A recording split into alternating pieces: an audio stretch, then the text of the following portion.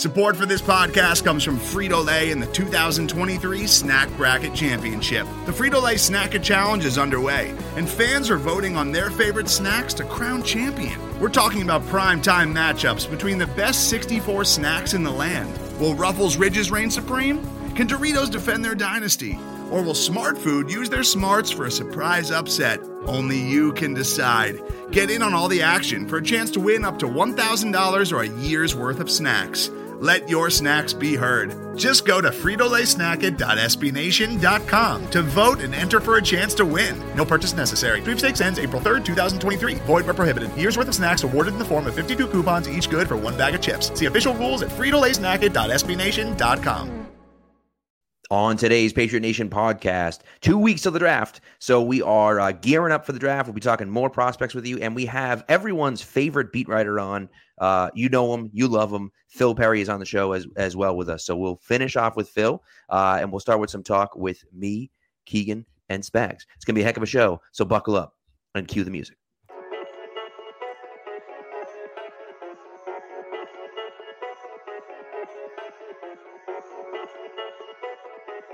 Stacked receivers, two to the right. Russell Wilson extends the hands. He has it. Wilson, quick throw. And it's intercepted. Intercepted by Malcolm Butler. Butler has it at the one. Malcolm Butler stepped in front of the throw. And the Patriots have possession with 20 seconds to go.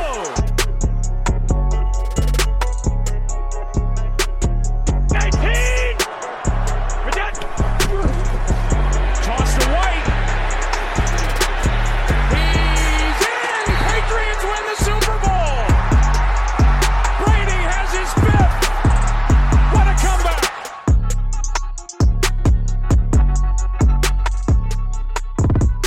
Gentlemen, it is April vacation, and I am so damn happy.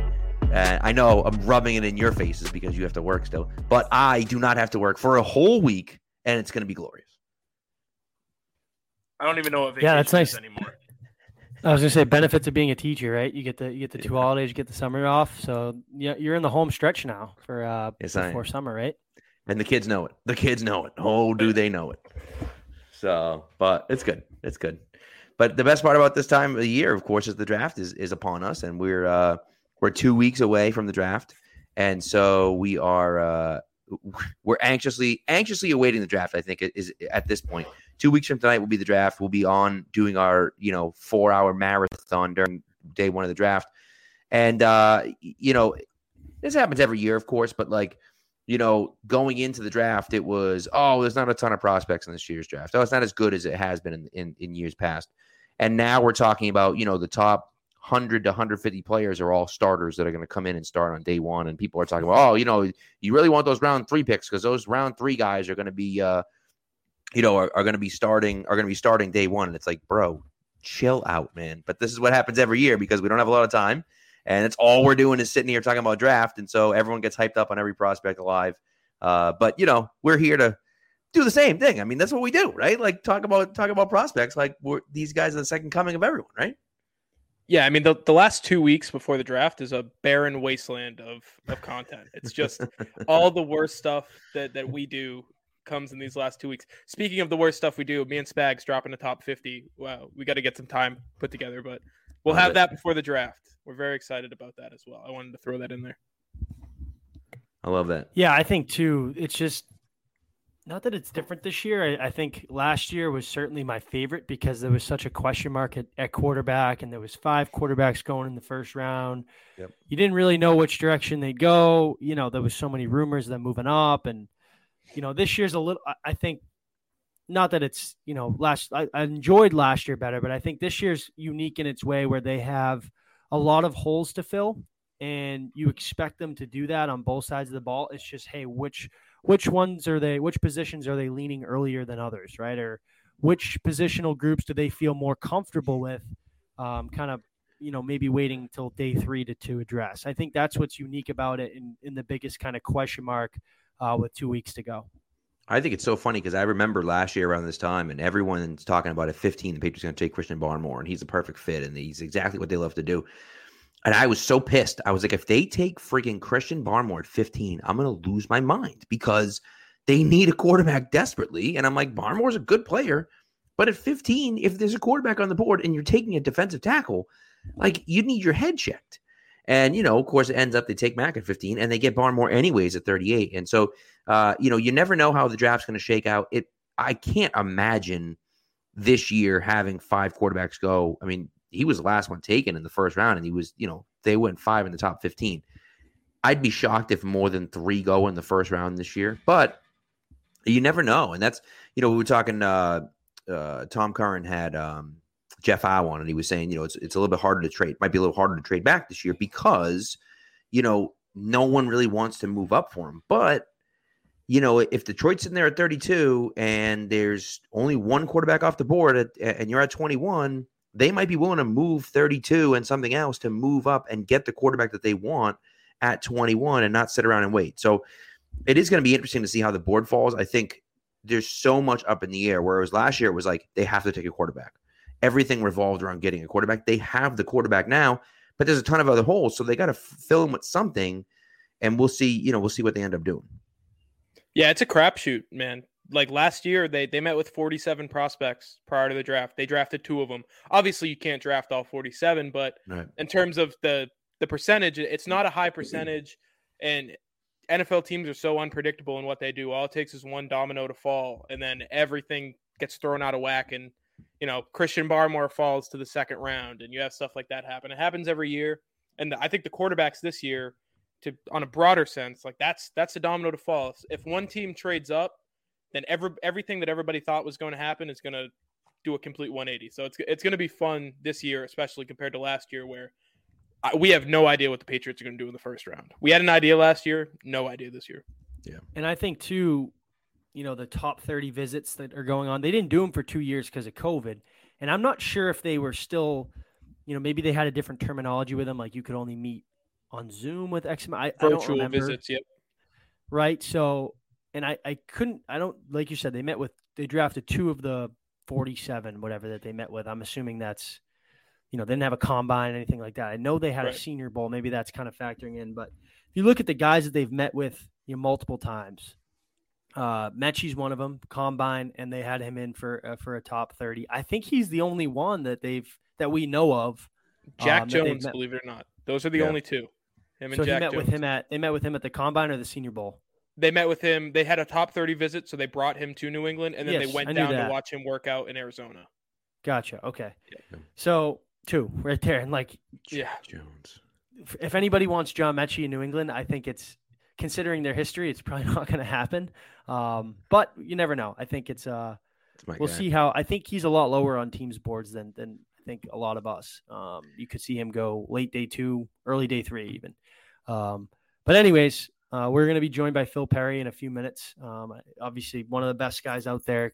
Really good with his draft stuff. The Next Pats Pod is great, especially this time of year. I think we should get into our prospects of the week. I'll let you guys start it up. Keegan, you want to start it off, Keegan? Yeah, I'll do it. I have the boring one, so we'll start with me, and then we'll go to the more exciting positions. Interior offensive line, baby, a first-round prospect, Zion Johnson out of BC. The traction has started to – we've started to gain traction a little bit on the interior offensive lineman in the first-round conversation. I don't know if it's the most likely scenario, but it certainly isn't the least likely scenario. I'd say it's right around the same, odds that they'll trade back, then they'll draft the guy in the first round. This is a guy who can play literally all 5 positions on the offensive line. He's done it. He played tackle and guard in college at both Davidson and BC, and then at the Senior Bowl, he spent the entire week at center, and he was the best center there after having never snapped the football in his life. So, super athletic interior guy. His measurables are similar to that of Shaq Mason. He's a little bit smaller, but if you want to replace Shaq Mason with anybody, why not just get a guy who can do all the same stuff as him in terms of athletically, and who also is a little bit more versatile, where he can kick out to guard, he can kick inside to center, he can do everything. I love the big boys. You guys know that. So he has me really excited because I think there's the prospects of the Patriots taking a look at him or Kenyon Green are high.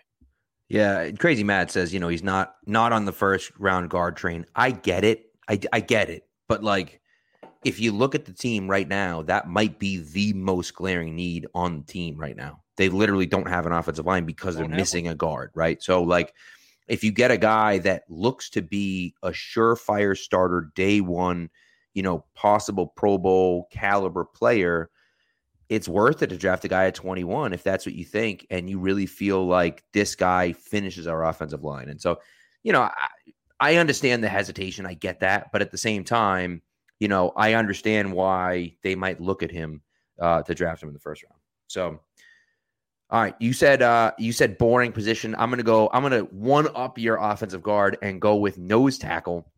I'm going with my dog Neil Farrell Jr. from LSU. This man is 6'4", 325. He's a big boy. He is a big boy. The problem with this big boy is that he ran a 5.41 40. Not great. Hashtag not great. 21.5-inch vertical jump. and an 8.41 3-cone drill, which is just like 0th percentile, like just not good. So, but at the same time, this is a guy that's a space eater. He's good with his hands. He's a very good run defender. Now, I will say, like, you look at it and say, okay, do we have a position for him? We do have a position for him. We have a position in need. Nose tackle is a spot that would be a good position on the offensive line. On the defensive line, they don't really have a true nose tackle right now. Neil Farrell would be that type of guy. He's going to be a 5th, 6th round pick. So, like, you're not wasting a high pick on him, and you're getting a position that's valuable to the Patriots, but not necessarily valuable to other people.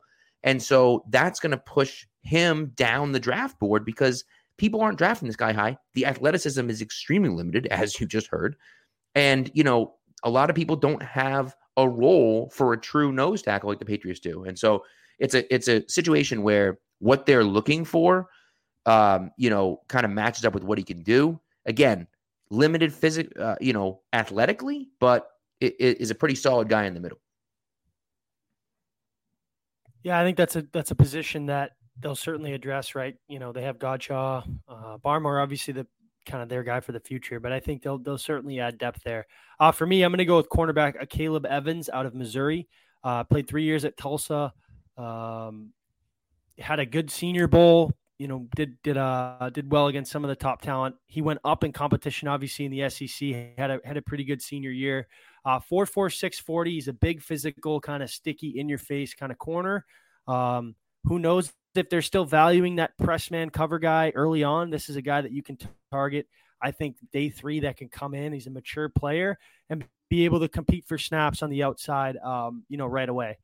This is a guy, like I said, that, uptick in competition, held his own against SEC caliber, competition, and a guy that I think, certainly has some value there, kind of in like the 100s to 130 range. Like I said, decent speed, good length for the position, 6'1", 195. Certainly fits kind of their mold of corners, and it could be a guy that they attack later on in the draft if it's not early on. I don't know if you saw Spags when you were looking into him, but last year Dan Mullen said he was a pain in the ass. I think that's the best way you could describe a cornerback. Just like, this kid's a pain in the ass, man. I did actually see. Thank you for bringing it up. It's just like I said, you kind of watch his tape, and he's in your face. He's not cocky, confident, whatever you kind of want to say it. Right. You search him on Twitter. He's always breaking up a pass, kind of in your face. He plays a lot of high energy. I like this guy on day 3. I think it's a good fit. Yeah, and listen, they've been chasing that position, right? They drafted Joanne Williams. That obviously was a bust, but they clearly value the big-bodied, physical corners, and it hasn't really worked out for them for the most part since they had Brandon Browner. But they clearly want a guy that can do that. They just haven't been able to hit on that guy in the draft. So maybe this will be the year, with him. Yeah, and they always seem to find him, and I'm much more comfortable if they sit back and wait for people to come to them instead of reaching like they've done. When they sit back and then they say, we like this guy at this spot, and he's there, and they go and get them, like a undrafted guy maybe. Right. They always seem to hit on those. So I'm much more comfortable with them taking a late round guy than an early round guy. Exactly. All right. Here he is coming on the pod, one of our favorite guests. And we know him. You all love him. Phil Perry, NBC Sports Boston, the host of the Next Pats podcast, all over your TV screens and your podcast channels as well. Phil, thanks for coming on, man. We appreciate you coming through. Thank you guys for having me. It's a great time of year. I love this time of year. I love chopping it up with you guys. We were just saying too, the 2-week mark before the draft is just like, it's so blah. You've done all your research. It's kind of, you just want it to get here. Where's your head? Where's your head in all this? Is it kind of, you're still grinding away? Obviously, they're still hosting top 30 visits right up until, is it kind of end of next week that they'll kind of do that? And obviously, we kind of have an idea, but not all 30, right? Yeah, so we'll continue to sort through those, and there's still, I think, some different scenarios that are fun to kind of go over. Okay, are they going to be able to trade down the way we all think that they might try to, or might it actually be harder than we're anticipating? Because I think it might be, because I think everybody's trying to trade down right now. So it takes two to tango. So I'm not sure they're going to be able to pull that off. Are they maybe even willing to trade up? Are there some fallers potentially in this year's class because there's so much uncertainty near the top? Like, to me, guys, right now, I'm looking at maybe 6 players that I feel really good about going in the top 10. And then after that, I've got no idea. Somebody like Derek Stingley, who is a great talent, but has dealt with some different issues, injury concerns. I think there are some concerns about his want to, quite frankly, but a great talent at a premium position. I mean, Mel Kiper is talking to us on a conference call today about the potential for him slipping and maybe him getting into trade up range for the Patriots. There's a mock draft on Warren Sharp's site that I saw earlier tonight. And they've been pretty accurate over the course of the last few years, where Stingley falls all the way to 21 and the Patriots don't move and they get their future number 1 corner right there. So I think this is a fun draft. It's not as talented as some other classes, but it is a fun draft because you really just don't know how that first round is going to play out. Even, guys, when we see the people who are welcomed to the first round, who are at least accepted their invitations to the first round, right? I don't know if you guys saw that list that came out today, but you've got a corner like Kyler Gordon, who is a great athlete and didn't test in the 40 all that well at the combine, but otherwise is a superb athlete. And I remember talking to people before the combine telling me, this guy's going to light it up. Watch out for him. He's going to be a riser after what happens in Indy. He's going to the draft. Usually these are the first round guys. Yeah. I haven't seen him in a single first round mock, I don't think, all off season. And he's going to the draft. Matt Corral, Ole Miss quarterback, is going to the draft. I haven't seen him included in the top, 2 or 3 quarterbacks. So it's a fun year because it just feels like there's so much uncertainty. And Stingley's a guy that, and I think it's fun. I was going to go ahead, Pat. Go ahead, sorry. No, go ahead. No, I was going to say it's fun this year because, last year they obviously needed the quarterback. Right now it's, hey, there's, X amount of positions, 4 or 5 that you could realistically see them attacking in round 1. I guess for you, which position would you lean? Is it kind of just see how the board shakes out, right? Like you said, Derek Stingley's available or in trade up range and you feel you can go get him. I think that's a slam dunk. Someone like a Devin Lloyd could fall, right? Or you move back and kind of accumulate more picks. I like to look at kind of that Kyle Duggar trade 2 years ago where, hey, we'll get a 2 and an early 3, and we kind of have the cream of the crop where there's not a lot of differences between the 15th and 17th ranked player. Yeah, and I think if you're the Patriots, and they've done a good job of covering their bases, I think, when it comes to their most dire needs. If you had to, you could play Malcolm Butler and Jalen Mills as your top 2 corners. Is it an ideal scenario? Maybe not, but you could do it. You could certainly play a game right now with the receiving group that you have. The one real starter need that I think you really have to address at some point in the draft is a guard, right? And we know you can get guards a lot of different places. So, I think they've done pretty well, but they still do have, to me, I guess it depends on your definition of need, but I would call tackle a need. Like they need a 3rd tackle for this year, and they need a future tackle for next year, and they might need 2 new tackles next year. Who knows, depending on how healthy these guys are and what ends up happening with them contractually. So that's up there. Guard is there for me. a corner, receiver, like I still would put those positions there, places that I would be trying to address. You mentioned linebacker. I think, to me, if you're the Patriots, right, let's try to put ourselves in their shoes first. Because, what I want, I don't know if you guys care, what entertains me, would entertain me would be them, going and, really upgrading their offense with another piece, and another weapon would be a lot of fun to me. But again, it's fun for Phil on draft weekend when Phil's looking to have a little bit of fun. I think what would be nice for the Patriots would be for them to trade back, add capital, so that they've got more darts to throw at the board, right? We know in the draft that usually is the way to go. The best teams, the smartest teams, they draft in bulk. And the more picks you have, the better chance you have at hitting a bullseye. And so if they can't do that, though, I would be looking at premium positions, because corner, receiver, tackle, I put pass rusher in that conversation too. I think they could use all four. Linebacker, there could be some good players and interesting players there at 21 overall. I look at it, guys, in these days where the league is at that position, you can kind of get by at linebacker with a veteran who might only cost you a few $1 million. I think Juwan Bentley's actually a pretty good example. He's on a 2-year deal, paying him $3 million a year. You can kind of get by with that type of player. Whereas a tackle, you really can't, right? If you're paying a veteran, it's costing you a boatload. If you're paying a veteran at corner, at receiver, it's costing you a ton. It's a fortune for these guys. So if you can get a rookie in the first round, get that guy on a rookie contract, the value there for your entire team is just massive. So if they are sticking and picking in the first round there at 21, that's probably where I would be leaning if I'm them, is one of those premium spots. So who's your guy? Because you mentioned Stingley. Now, Stingley to me, and Jordan Davis is the other one for me.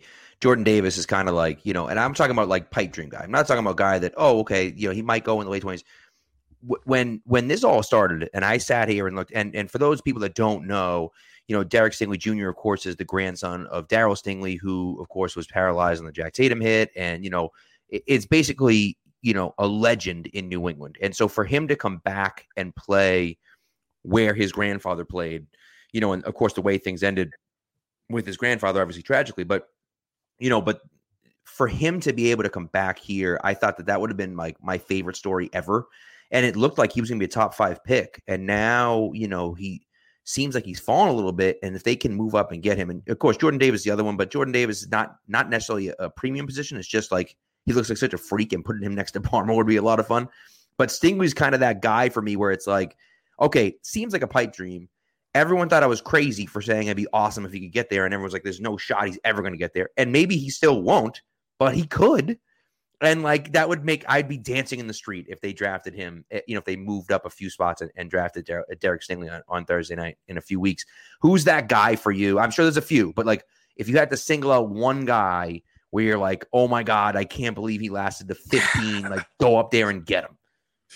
Yeah, I love both of those names, and I'm with you, Jordan Davis. That's not a premium position, but I'd be willing to make an exception there because that guy is just such a monster and he's such a freak athletically, and he would make your front seven, I think, so much better. Right. Every linebacker all of a sudden has the ability to cover more ground. Your pass rushers on the edges, life is easier for those guys. So he, to me, probably would be at the top of the list. Stingley would be somewhere in that range as well. I really like Jermaine Johnson from Florida State. And I think that's a pretty realistic name at 21 overall. But I've also, again, just tells you the variability when it comes to where these guys might actually go. I've seen him all the way in the top 5. Yeah. Yeah. I mean, so, that to me is sort of an underrated need right now for the Patriots on this roster. We know Matt Judon's going to have a spot there, but then you're really looking at who's on the opposite side. It's between Josh Uche and Ronnie Perkins. And does anybody know anything about either of these guys right now? Like, right. I like Josh Uche as an athlete, and he's flashed at times when he's been on the field, but he just hasn't been on the field all that much. And Ronnie Perkins hasn't been on the field at all. And he, quite frankly, coming out of Oklahoma, like, athleticism was not his calling card. And so if you're looking for sort of a dynamic pass rusher opposite Judon, who obviously is a great pass rusher, but is sort of a bigger body and can kind of, when he's at his best, he has the ability to set the edge as well. If you're looking for a lighter end opposite that guy, who's a great bendy athlete, like, I don't know if that's Ronnie Perkins' game, quite frankly. So It's a relatively deep draft class, so at edge, so I wouldn't mind if they passed on even somebody like Jermaine Johnson if he got to them at 21. Maybe you're looking at Arnold Ebiketie, in the second round. You might have to trade up for somebody like that, but it's another good athlete out of Penn State this year at that position. So Johnson was kind of my guy early. The guy who really was my guy before the combine was Treylon Burks, and I still like Treylon Burks. I wouldn't feel the same way about him now that I would have 2 months ago. Like I would have been in your spot where you're thinking about Derek Stingley, Pat, and like how excited you would be with Stingley. Yeah. Like I would have felt that way if Burks got to them at 21. Now I don't know if I'd feel the same way, but I still wouldn't feel like it'd be a bad pick. I think the guy's a fine athlete. Like I'm not that worried about it. I just like his makeup. I like, what he brings to the table in terms of his versatility and being able to be used in the slot. I think people look at him as, he's a big body. You got to use him outside. No, not at all. Like they used him a ton in the slot at Arkansas, and you can use him a variety of different ways. Put him in the backfield.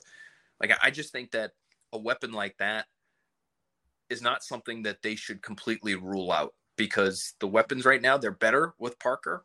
I like Kendrick Bourne, great relationship with Mac Jones. Like all that stuff is good, but you're still not near the top of the league as far as that position is concerned. And these days, those are the best teams, the teams that are at the top of the league at that position. So if you can find a real stud there, I would not be opposed to that. How do you think this thing's going to shake out? Because I said it like 3 times already before you came on. The draft is a crapshoot. We obviously know somebody's going to do something that's going to screw everybody else up. But, tackle is so deep and edge is so deep, and people put premiums on quarterbacks. How do you think that those top 20 picks are going to shake out, and what do you think the Patriots are going to be able to do off of that? Yeah, I think you're going to see 3 tackles at least come off. I don't know. I know there are people that are very high on Charles Cross. I don't know if he's a lock to go in that range. Like that's another name. If you're looking at tackles for the Patriots, I think the guys that we've been talking about more at NBC have been, Trevor Penning, Bernard Ryman. Like those guys might make it that far to 21. I think Cross could end up being in that category. It's just because he's one of these air raid guys now that Mike Leach is there at Mississippi State, and the NFL is a little bit afraid of air raid tackles. Like it's just kind of where they are right now because those guys don't run block. So I think you're going to see 3 tackles probably definitely go off. It's not a good quarterback class, guys, but I'm fascinated to see just how desperate some of these teams get, because I could see Carolina taking one. I could see Pittsburgh trying to take one. I could see Seattle taking one. Again, Matt Corral is going to the draft. Does he think he's going in the first round? Because the connections spent there. a lot of time with Pete Carroll. Yeah. The connections there are pretty clear. You're right on, Spags. I remember writing about this a little bit, and I think my first mock draft I think it was right after the combine, because he did spend time with Pete Carroll at the combine, and Pete Carroll worked for Monty Kiffin, then Lane Kiffin worked for Pete Carroll, and now Lane Kiffin just coached Matt Corral, and so there's all kinds of intel there, and I think he would fit. So, if this is a draft where, Desmond Ridder is getting a lot of buzz right now, is just because of the maturity and the intelligence and the intangibles he's bringing to the table and the athleticism. I think he's sort of an underrated athlete at that position. Malik Willis. So now it's like, is there a chance if you're the Patriots, you're looking at this, even in a bad quarterback draft, where 4 quarterbacks end up going before pick 21? Because if it works out that way, that's a godsend for the Patriots. So that's what I would be rooting for. If I'm a Patriots fan, you got to be looking at this draft and hoping a quarterback goes at 6 to Carolina, and a quarterback goes at 9 to Seattle, and a quarterback goes to Pittsburgh right ahead of you at 20, and maybe there's another one that sort of squeezes his way into the mix there. So that to me is something that I think will happen, to answer your question, Keegan, just because quarterbacks always end up getting overvalued the closer and closer we get to this every draft. time. And I just can't see this group being an exception, even though everyone kind of agrees it's just not a great class. Well, now with the 5th round option now, it incentivizes you to take that quarterback in the first round because you get that extra year with him. It's maybe not as important that, with a defensive tackle, but with a quarterback, it's hugely important that you have that 5th year. And like a team like Carolina, I think they pick at 6 and they don't pick again till like 115 or something like that. Right. So like if you're taking a quarterback, you're taking one at 6. Like you're not taking one. You can't wait. You know, it's not like, oh, we'll take him in the second round. Like, no, you got to take him at 6, or you got to pray that someone wants to trade back or trade up with you. And you could, but it's like, who the hell's going to do that at 6? You know? So it is interesting. I will say, I know Spags said something. I will say, you mentioned Ronnie Perkins, and take PFF's grade for whatever you want it to be.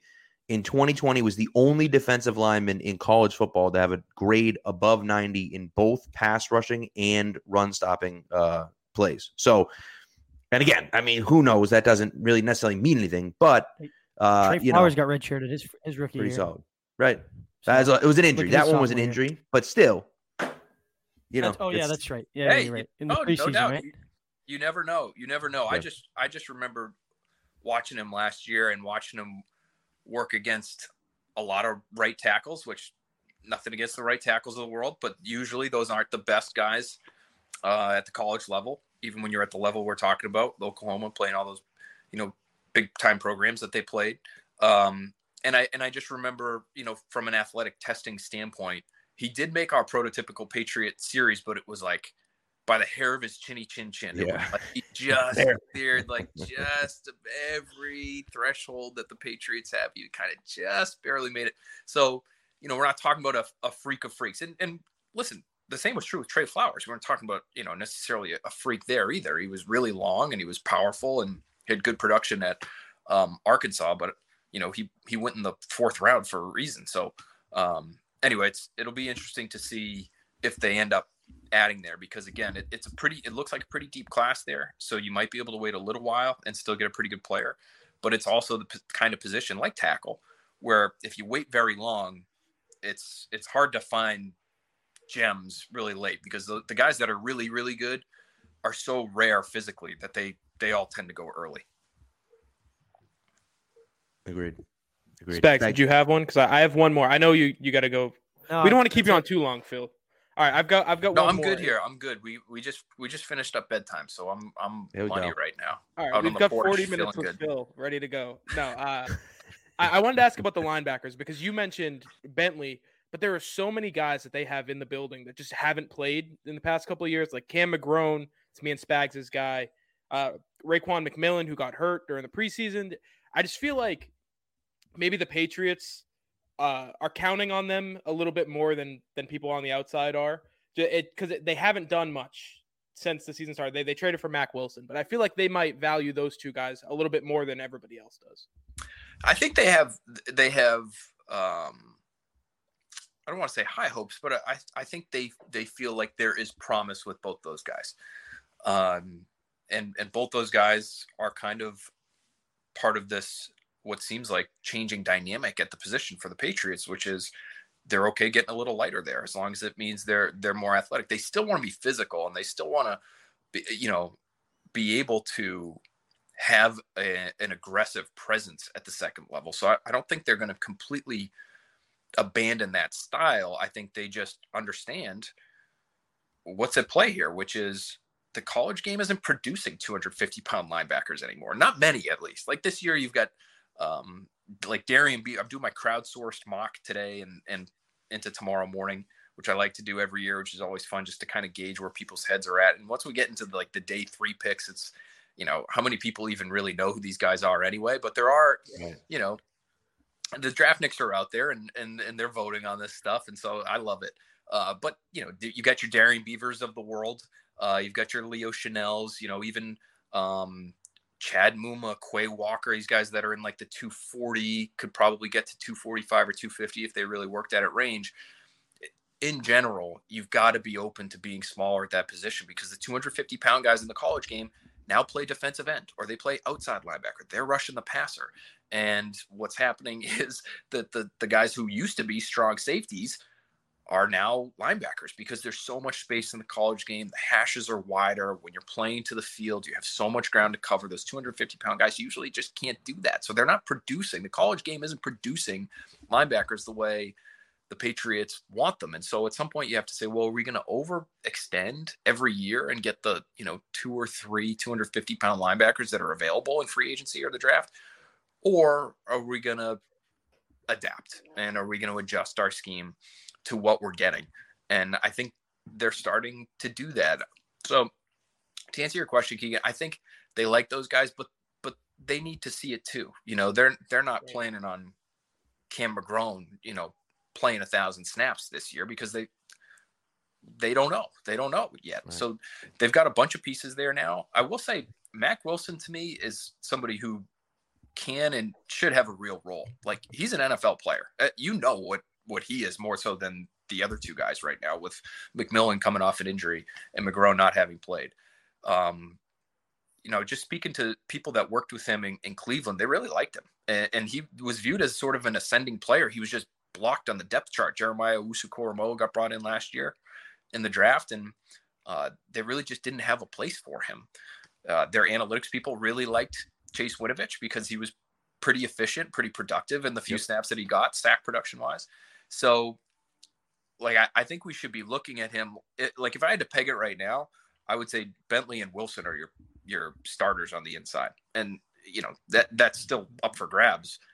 And we'll see what the other two guys do, when camp rolls around, things like that. But to me, Wilson, he's explosive. He has good power for somebody who's only 233 pounds. So he kind of plays bigger than his listed weight.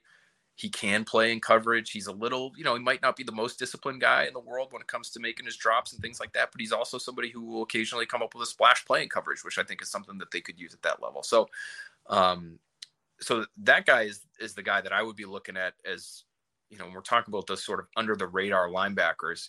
Even though he wasn't doing a whole lot in Cleveland, you kind of swapped him for a guy who really wasn't doing anything at all here in Chase Winovich. I think he has the ability to play a real role here. Yeah, agreed. I want to, on your next Pats episode that came out today, you talked about Jason Poe, who the offensive guard / fullback from Mercer. Which is amazing. That's what we're talking about. 2 weeks before the draft, Spags. That's who we need to get into right now. Is the FCS guys, the Division II guys. Mm-hmm. All right, that's true. The Ivy League out there, the EJ Perrys of the world. Okay, that's what this time of year is for. I'm gonna bring this up real quick. Matt DM'd me like 3 weeks ago about Jason Poe, and he was like, "This guy from Mercer's sick," and I had to watch him. So shout out to Matt. He had it right on the nose. By the way, I'm in the middle of writing a 7-round mock draft for the Patriots, but pick 170, 5th round, pick 170, Jason Poe. So wow, we'll see. Listen, I'm a Jason Poe guy. That might be a little early. It's a little early. It might be, but there is. I can tell you this. Just talking to scouts, because I listen. We had him on. Great guy, cool story. Played fullback in 2017 in community college. He's put on a ton of weight. From the time he left high school to now, where he's 300 pounds, but he's clearly a rare athlete. I think, there is buzz on him in NFL circles for sure. If he's drafted, I think it's probably going to be a little bit later on day 3, but you never know. Day 3, once you get into that range, it's almost like you're kind of angling for dibs on guys that might be priority free agents anyway. So, if one coach likes him enough, that could be enough to get him in that range you're talking about in the 5th there. So the reason I brought up Poe was because I wanted from you just a few guys that are you're pretty sure are going to be day 3 guys, late round picks, but guys that you're high on or guys that you'd like to see, get a shot with the Patriots, and kind of go from there. This is our new favorite thing, by the way. We've done this with Barth. And we got to get yours too. Yeah, the late round, kind of the unheralded guys. Right. Yeah. The weirdos. Yeah, the weirdos. I like that. Let me think. So, one guy who I think will probably end up being a day 3 pick. I don't know if he's going to be late though. He could be early day 3. Is Zach Tom from Wake Forest. I don't know if you guys have watched him, but this guy is a really, really good athlete, and he comes from a program that the Patriots respect enough to have drafted his former teammate Justin Herron a few years ago. Yep. He can do a lot of different things. He's a little light, and that's probably why people are projecting him as like a center at the next level. but I think he could be one of these guys that you bring in. He could play all 5 positions if you really needed him to, right? Clearly they had no problem putting Isaiah Wynn at tackle at the size that he's at. You're talking about essentially a similarly sized guy in Zach Tom. And so that's somebody that I would keep in mind from a Patriots perspective. Day 3, let's think. Who else? One of the guys that I really like, I'm doing my prototypical Patriots corners for tomorrow. And there are a few later round guys that kind of fit their mold. One guy who, I know everybody's brought up like Zion McCollum. I feel like Zion McCollum's going to be like a 3rd round pick at this point because I see his name so frequently. But Alontae Taylor is a name that I really like from Tennessee. SEC guy, aggressive, physical, leader. Like, having spoken to a couple people about him, again, this might be like early day 3. He might be a 4th round pick, but somebody who is going to come here, if he is to come here, have the versatility to play corner and safety, play special teams right away, be everything you want in the locker room. He's not like again, we're talking about Ronnie Perkins kind of making the prototypical list, like just barely. Like Alontae Taylor doesn't have it all in terms of the physical characteristics that the Patriots are usually looking for. But again, I've just heard enough about him during the process here that he's somebody that I've grown to like and have watched him a little bit. I like his style of play. He is aggressive, and he just sounds like one of these really smart guys, like Breer on the podcast and talk about Trent McDuffie, who obviously is, maybe top half of the 1st round pick. He's a mental level cornerback. Like, he is a genius at corner. Like, I don't know if Alontae Taylor is there in terms of, his football IQ, but I think in terms of the intangible stuff that we know matters to the Patriots, he's become somebody that has popped onto my radar. So those are 2 guys that I don't hear a lot about. It's sticking with the offensive line because I really do feel like they need to address that on at a couple different points. Cam Jurgens from Nebraska, I didn't realize this, but Dane Brugler, who I love and respect, and that guy grinds on this stuff every single year. And we've had him on the podcast. Outrageous. And he's unbelievable. And, I love, getting a text with him a little bit this time of year and just seeing how he feels about different guys. He'll get my temperature every so often on, what do you think about the Patriots? Like, he had Cam Jurgens as a 2nd round value center out of Nebraska this year, who tested like a phenom, and Dane is plugged in. And so when he says 2nd round for a guy, like, it now wouldn't shock me for him to go there. But I always kind of looked at him as, okay, if you're looking for like a Tooney type, or you're looking for like a Mason type, and you're going to wait till, like, Tooney was 3rd round, Mason was 4th, but you want to wait until that range where they get, like Trey Jackson was a 4th rounder, Brian Stork was a 4th rounder. Like, you could get Cam Jurgens in the 4th round because he's so athletic. I feel like you have your power guard in Micah Onwenu already. I think you need like almost like a Mason type, whether it's Jason Poe, right, in the 7th, or Cam Jurgens earlier than that. That's another name that I feel like is a little bit under the radar right now, but could end up making his way to Foxborough and playing like a hugely important role the day he's here. Yeah. Those are always the fun ones. The guy that I love that I want them to draft is Drew Hartlob from Penn State. The guy who's only plays special teams. It's just so good. You definitely don't want them to draft him. You want them to sign him. Well, I want them to trade back to get like pick 260 or something like that and draft him, the 2nd to last pick of the draft or something like that. Hey, like Pat, if you like him, how about Velas Jones? Yes, from Tennessee, another Tennessee guy. Yep, in like the 5th round, like with the Matthew Slater pick from 2008. Yeah, you get 2 5ths. They love their special teams guys in the 5th. He's a special teams guy. He might end up playing a little receiver at some point. I mean, I don't know, but probably he's not. a special teams guy, and he will knock your teeth out at full speed, and he is fast. He was a 4.3 guy, I believe, at the combine this year. So, and a Senior Bowl guy and an SEC guy, and so another guy who checks a lot of boxes for the Patriots. Yep. It's a lot of fun. Those are the guys that it's like, hey, I mean, if we can hit on the early picks, that's great. But like once we fall in love with like the later round guys, if we hit on some of those guys, that's where it's the most fun. You know what I mean? There's like those slot receivers too, like those guys that are like maybe day 3 guys. If I hear Slade Bolden's name one more time, I don't know what I'm going to do. It's going to happen. A joke, I mean, listen, Braxton Berrios, everyone said there's no way the Patriots are ever going to draft Braxton Berrios. It's so perfect. Like, I remember Mark Schofield was saying, like, at the Senior Bowl, they were like, just print the jerseys right now. Like, he's going to the Patriots. And they were like, there's no shot they'll ever draft him. And then they drafted him. And so, like, Slade Bolden, I don't see a world in which Slade Bolden isn't on the Patriots. I just don't, like, because he went to Alabama, he's like buddies with Mac. Like, he's like the prototype. You know what I mean? Like, I know. It's just he's not, though, from an athletic standpoint. Like, which is true. Like, Berrios had some juice that I'm not sure Bolden does.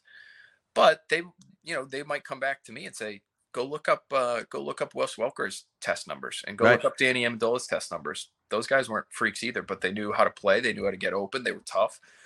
And so, Bolden very well may bring a lot of that same stuff to the table. Kyle Phillips is going to be somebody who gets drafted, much earlier. If Bolden gets drafted at all, Kyle Phillips, I would think, is an earlier pick. Yeah. Who's a slot guy. The kid out of Utah who's like a freak returner. Who's I think been in college like since I was in high school somehow. But it's those Utah BYU guys. They go on their missions for like 10 years and then they just pop back up and they're 30. And he just never physically developed. Like Taysom Hill went on his mission and came back 40 pounds heavier. Right. Britton Covey lost weight somehow. He $170 soaking wet, and it's great. Yeah, it's great to watch. He's like Chris Wanke of slot receivers. Right. You guys want EJ Perry as a slot receiver in New England at some point? I was at EJ Perry's pro day, and let me tell, like, he walked in, and the Holy Cross guys didn't stand a chance. It was at Holy Cross, and he was just like, it was like, everybody's here for me. Like, I don't know what you guys are doing, but get out of the way. He was like a rock star there. That's funny. He's a great athlete. But I mean, you look at his numbers. I had, shout out to Kent Lee Platt, the creator of the Relative Athletic Score. Yep. At MathBomb on Twitter. His site is great, and now you can compare guys and their numbers from across years and cross positions. And so I had EJ Perry lined up right there with Cooper Kupp, and let me tell you, it didn't look all that different the other day. So I'm just saying, I don't know if he can catch it. I'm pretty sure he's been working out exclusively at quarterback. But man, the guy can move regardless of what position he's listed at right now, and regardless of what direction. Just directionally. It's the change of direction stuff it's the change of the direction stuff that really stands out. The short shuttle, the 3-cone. Yeah. I mean, even the size, size wise, that's kind of what first I was like, who are the slots that would kind of be about this size?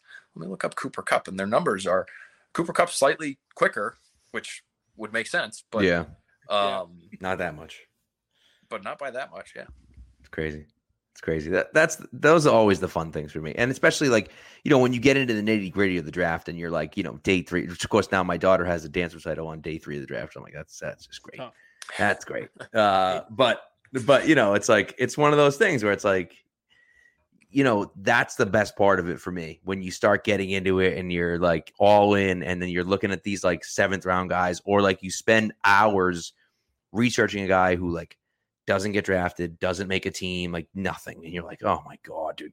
I remember the Jeff Thomas, like the insanity. Everyone went nuts over Jeff Thomas, and people Jeff Thomas was going to be a Pro Bowler. It was unbelievable. He didn't even make the team. He didn't make a team. He's not even playing football anymore. There's like 7 football leagues and he's not playing football. Oh wait, USFL legend. There you go. Thomas. See, there you go. Yeah, he's just drafted, I think, right? He was. They have that draft. The 3rd wide receiver drafted. Yeah. So I stand corrected. Don't give up the dream, kid. So, well, anyways, thanks, Phil. Thanks for coming on, man. We appreciate you coming through. You guys do such a great job with with all your stuff. I love listening to Next Pats, of course, and you're on with Curran's podcast as well, and you guys do a fantastic job over there, and we appreciate you coming on and hanging with us as well. Thank you, Pat, and Keegan and Spags. I know had a dinner date probably, so he had to take off, but I appreciate you guys. Don't let him. Always love coming on with you guys. Chop it up. It's always fun. All right, my friend. It, thank you. Have yourself a great night. We'll talk to you. So what are you doing for the draft? Are you guys doing like a big draft special on NBC Sports Boston? So on the Thursday night of the draft, we'll have our normal shows. We'll have Early Edition as sort of a lead into the draft. Then we'll have BST that night as the draft is as the first round is kind of finishing up. Hopefully the Patriots will have made their pick by then, but we'll see if they end up trading back. And then after BST on Thursday night, so for the late night crowd, the crowd that is just so juiced off of the adrenaline that is produced by the first round of the draft, you can watch us right after BST. We will have our on the clock special right after Felger and Hawley on BST. Oh, so baby. we'll be, talking about whatever the Patriots do. Hopefully there's a pick. That's Hopefully exciting. there's a player to talk about. Yeah. But that'll be that night for sure. Very nice. Well, listen, we're going to be live on YouTube the entire 4 hours of the first round. So open invitation for you if you'd like to come on and chop it up with us while you're I love it. at the studio between shows. Yeah, So, let's figure that out. Let's do that. We got to get Phil just walking around with the phone and getting all the hot shots. that's it. That's what Get we're going to do. Felger on. Walk through We'll have a party. I love that idea. I love it. That's great. All right, Phil. Well, thank you so much, and we'll All right, guys. we'll talk to you soon. All right, sounds good. Thank you. Take care. All right, see you. Appreciate it. Today's episode is brought to you by Cars.com. With over 2 million vehicles and 50,000 more added every day, Cars.com will match you with the perfect car for you, your budget, your life, your style. And if you're ready to say goodbye to your current car, Cars.com will get you an instant offer to cash it in. Just start by entering your license plate and get matched with a local dealer who will write you the check. So whether you're looking to buy or sell, just go to Cars.com. It's magical.